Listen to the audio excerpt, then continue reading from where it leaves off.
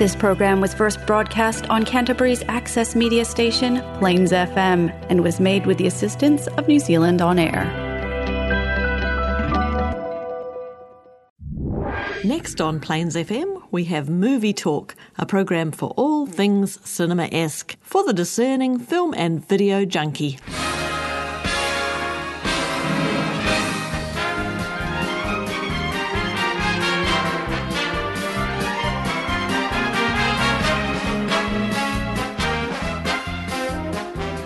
Welcome again to Movie Talk. Today we'll be looking at two totally different films that hold your attention all the way. They are one about dynamic dancing, and that's Magic Mike's Last Dance, and the ultimate anti-war movie in the latest version of All Quiet on the Western Front. We also have news on upcoming movies from Peter Tonks of the Alice Cinema.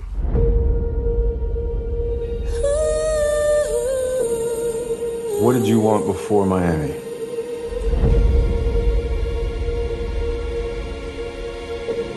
I just wanted to escape my life. I need you. Do you like bartending? It's not really what I do. What is it that you really do? Beside me. But then you came along and gave me this unexpected, magical moment. In Magic Mike's Last Dance, Channing Tatum again plays a dancer, but instead of being a stripper, he is asked to go to London to produce a stage production of Dancing by a group of highly gymnastic men. Carolyn Brown's been off to the Silky Otter cinemas at Wigram to see the third episode in this series. Carolyn, I found the best parts of this film were the dynamic dancing sequences. What did you think of Magic Mike's Last Dance? I would hate to be really cynical and say that that's the only reason people go to see this movie is for the dancing, because it is quite spectacular. But this one did have a story to it. I mean, the other two have had stories to it, but this one had a better story to it, I You thought. reckon? Yeah. Yeah. Well, it was done differently. It had a narrator, which is quite different. Yeah, the daughter. Yeah. Yeah. They tried to put more emotion into the film, so it just wasn't all about the dancing. Yeah, well, this is what sort of got me. There's quite a few of the reviews of this I'd read. They were critical of the fact that this one didn't have much of a background or plot development or anything like that. I sometimes it was wonder lacking, I don't quite see this either. Yeah. Although, I must say, I could happily see this film again, but it would be for the amazing gymnastic choreography, sequences in it. Well, they do have to note fantastic stuff. There are a couple of scenes that I couldn't watch because of the light sensitivity, which was annoying. I hate it when movies do that. There's no reason to do that. But yeah, so this film, there was a couple of very good dance scenes that I couldn't watch. Well, I was really amazed. I mean, because he is...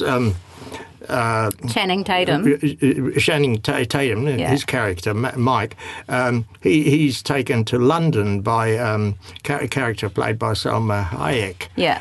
And she wants him to put on a stage show with all of these dynamic dancers. Male strippers, yeah. Yeah. And, happen to be dancers. Yeah. So beyond that...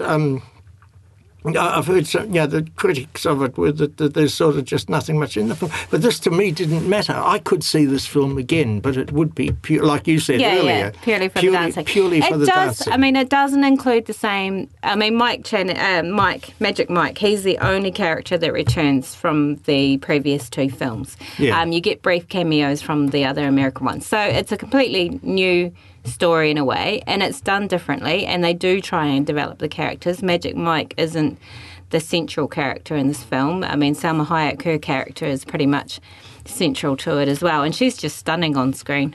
She's such a strong character that she is. plays. She's just, and for such a beauty that she is. And she really But you lays it also, on. he brings in the daughter as well, so it's not so much just about the stripping. Yeah, well, this is the odd. No, this is the odd thing. I tend to think this was still basically a big exercise in dancing, The female which gaze. had to be padded out with some characters and stories. And this applies to what's that daughter doing in the film? Yeah. Okay, and the same applies to that.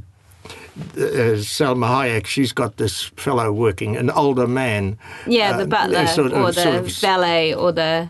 And he's quite around work to out help what he him. was. Well, essentially, he's her butler, when you think about it. He does all those fiddly little things. A And personal assistant. But he also has I mean, his story doesn't go into it much as well. No, but again, so I think it's that they are put in to pad out the film. And the thing about Sondheim, what he's Sondheim, the director, sorry, I can't get his last name right. What he's known for is filming in spectacular locations, and definitely this is filmed in beautiful locations, including the theatre. It's an old theatre in London, and her house is amazing, and the house in Miami is amazing, and just the locations are amazing. So for anything, you go and watch it just to step out of reality for a while, because it is a fantasy world that you're stepping into. Well, there's one part of the film reminded me of another movie, and that was Singing in the Rain. Oh, really? Which I like dance very sequence. much. Yeah. But in this film, they did it the other way. This one's dancing in the rain. And it's a very on well done stage. one. I mean, how they did that with all that water there. Yeah, I don't think it was really done in the theatre. I doubt it very much. As Michelle, who came with us, said, she said, I don't think that they would appreciate all that water in the theatre. You'd have to be careful with your dancing too. Otherwise. You would. I mean, the choreography is amazing in the dancing. It is. They're very talented, the dancers. They're just amazing. Yeah. But it's definitely, I'm glad you enjoyed it, because I did wonder if it was just for women, this film, or, but it's not, is it? Oh, no. No, as I say, I could happily see that again for those amazing dancing sequences. Cool. Yeah. Okay, thank you.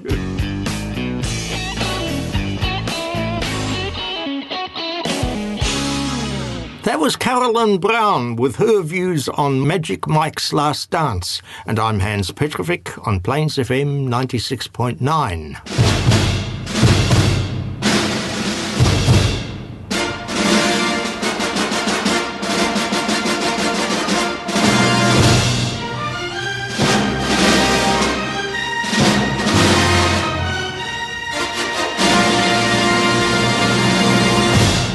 With me now is Peter Tonks of the Alice Cinema with news on some fascinating films coming to Alice's. These include previews of two action thrillers, that's Cocaine Bear and Scream 6, which will be part of the Terrify Film Festival later this year. Peter, I believe the events in the Cocaine Bear movie did actually happen. Yeah, well, apparently so. Probably not to the extent that's portrayed in the film, but yeah, based on a true event, someone ditched a plane that was full of cocaine, and this bear came along. The bear came along and ate the bear, ate the cocaine, and then took it out on other people. Yeah. I think I did a quick read up on it, and it sounds like he didn't go around causing too much mayhem, but he was found with a lot of cocaine in him. So wow, it's just weird. Yeah, it's a bit of a bizarre story. Yeah. And that one was filmed in New Zealand, apparently in Auckland, and Weta did the mocap, and there's a guy in Wellington who apparently played the bear.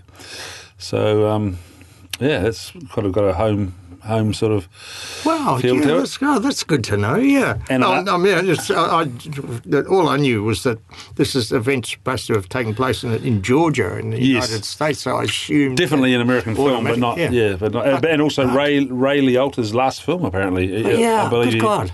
I believe he was working on one when he died, but this is sounds like the last one he finished before he died. So yeah. So a bit of a Kiwi connection. Yeah, and so when can people get to actually see this? No, well, it's coming up on the Wednesday the 22nd of Feb at 8:30. This is a sort of a Christchurch premiere screening that's been presented by Terrify, and then they're also doing another one for Scream 6, which is coming up on the 8th of March.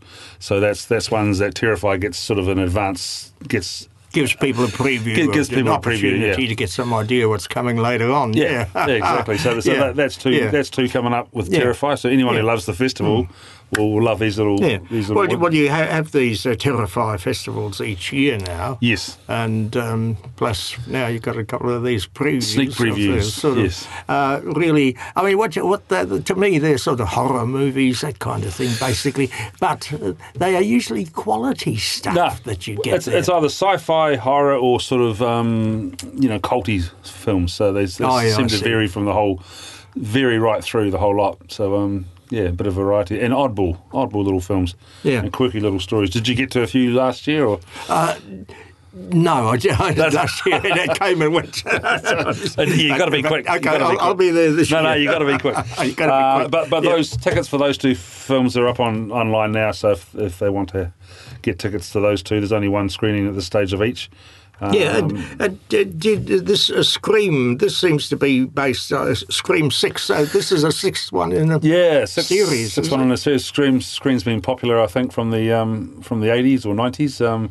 I have to admit, I haven't been a Scream follower, but but a lot of people are. Yeah. And, it seems to have some sort of character in it called Ghostface. Ghostface, yes. Yeah, that's a good name. A droopy-looking ghost. I know all the fans will know what it is. They'll know him when they see him. They'll recognise him. Yes, yeah. Well, we've all seen his face around the place. I have to admit, I've seen the posters. You probably would have seen it too. Oh yes, I see. Okay, yeah. And another one I've got coming up this week is the Empire of Light, which is the new Sam Mendes film, which looks pretty good. That's on this Thursday, the 16th. We've got a preview screening of that at 6:10. So that one looks. What's that one? Empire of Light. What's that about? It's sort of about the love of cinema, I think, and set in England. Sam did American Beauty and two of the Bond films, Skyfall and Spectre, in 1917. Mm-hmm. Another one of his films. So he's quite a good director, and it's his latest one he's written and directed and produced. So, it looks quite a nice little film. Oh, yeah. Oh, no, this is what I like about Alice, is you always seem to manage to come up, well, I don't mean it's negative, we come up with some good films that I'd never heard of before. Yes. Yeah. But, I mean, that's the whole point these days, particularly with the art house cinemas. Hollywood's producing less films because of the COVID situation and all that. Yep. And so places like yourselves, more than the mainstream cinemas, have got to go out digging quite deep to find some find films to show. Oh, well, thank you. Actually, on that note, funny you should say that. I've put a little note here.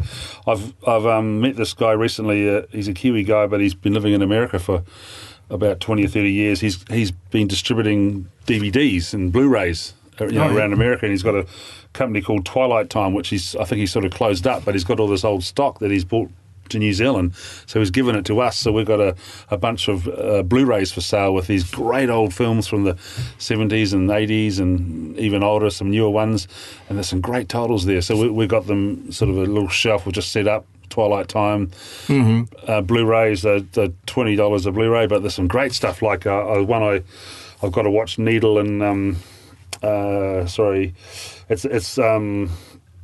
one I saw last night actually called The Model Shop, which was great. Apparently it's one that inspired Quentin Tarantino's sort of Once Upon a Time in America. Oh, yes. So it's got this real cruisy sort of driving film, which is really laid back sort of one.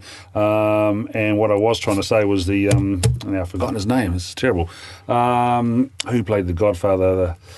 The Al Pacino. Al Pacino's first film, Needle and some Park. It's a great one that's in this collection, and there's some great stuff. I've sort of pinged off about 20 of them now, sort of checking them out. Yeah, well, that's well worth coming. I mean, we've got a few. Come to the shop. We've got heaps for sale if you want to go and look through. If you want to see something different, because I hadn't seen them. We didn't have a lot of them, like Alice, so I've been getting them into the store for hire as well. There's a great little bunch of Blu-rays there, and they've got little booklets that come with them. So, wonderful. You'd probably be into a few of them. So Alice is a place to go. I would like to say. Okay, well, thank you very much.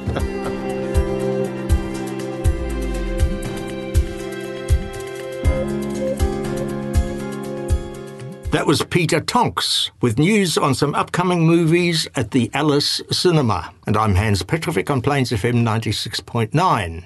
I also thank the show's sponsor, the Harcourt's Grenadier Accommodation Centre, which is now located at 98 Moorhouse Avenue. If you're looking for a place to live, check out the Harcourt's Accommodation Centre website. That's assetmanagers.co.nz. That address again, assetmanagers.co.nz.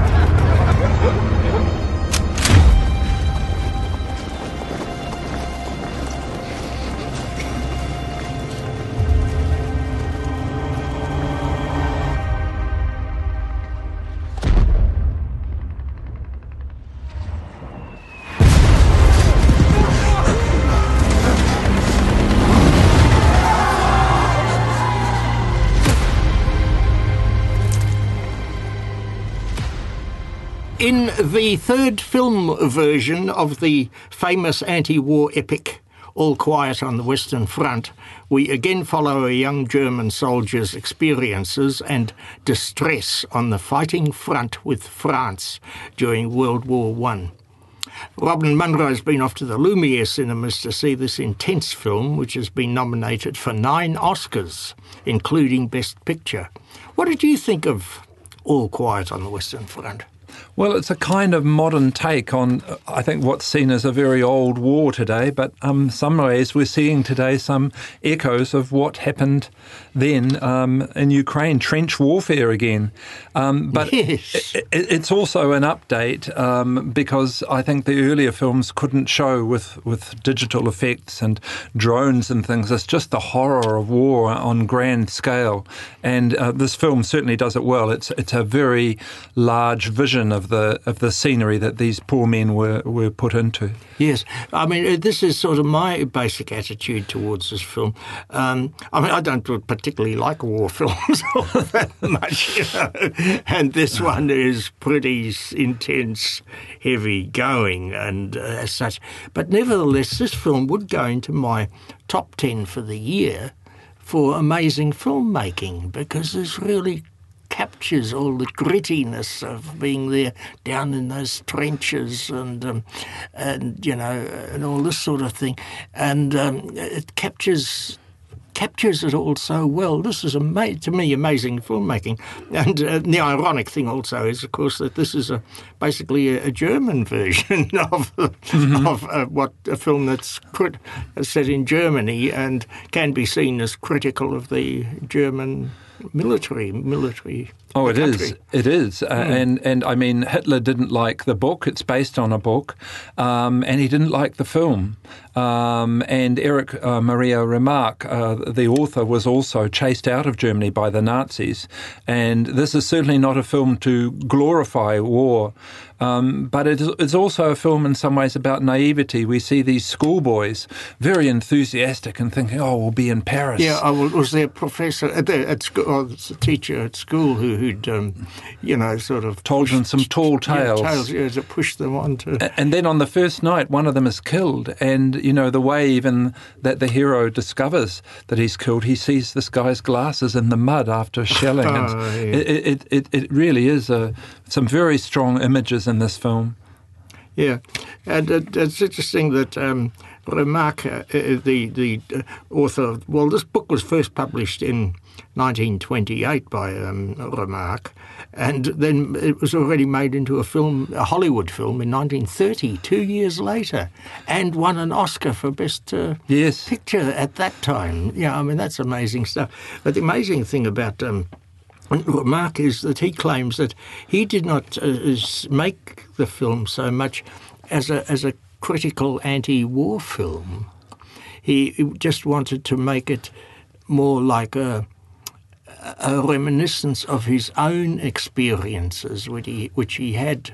He had been involved in the trenches. In the trenches himself, and it's because of that that he was sort of pushed on to writing this book about what he had experienced then, but not necessarily criticising the Germans for what they'd done or anything like that.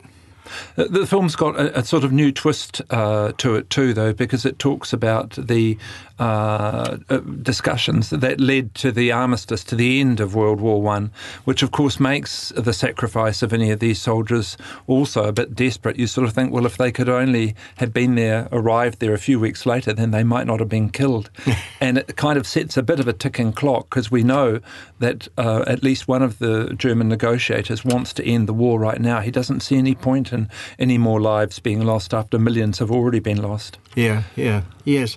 It's another interesting thing is that the film. I've seen some comments on this version that there's two other film versions made of this. The one that I mentioned, and then another later one in 1979, and but the other two versions followed the book pretty closely in what they did, but that this one doesn't do that so much, that many of the characters and portions of the stories are absent, have been taken out.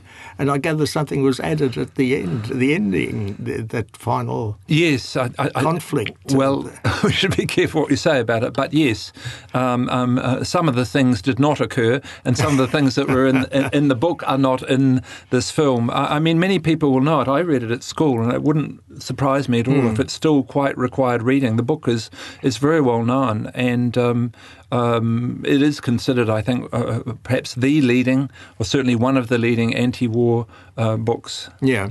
And have you got any idea how has this film been accepted in Germany today? Well, not so well. Because why not? Because they are very familiar with the book, and when it's a kind of beloved book in some ways, I guess people feel that they should follow the book more closely. Okay, well, that's fair enough then. But it's to me it really sort of took me back into those trenches again. That terrible feeling how anybody could hope to survive in those things. And who used to go around digging those trenches for them beforehand? No, the soldiers did it themselves. Yes. Have to, yeah. Oh, well, anyway, that'll be around a little bit. And may do well yet at the Oscars and at the BAFTAs, the British Film Awards. It's up for a whole stack of awards, a lot of them technical, but the film is worth seeing for its technical aspects too. Yes. Yeah. Okay, well, thank you, Robin.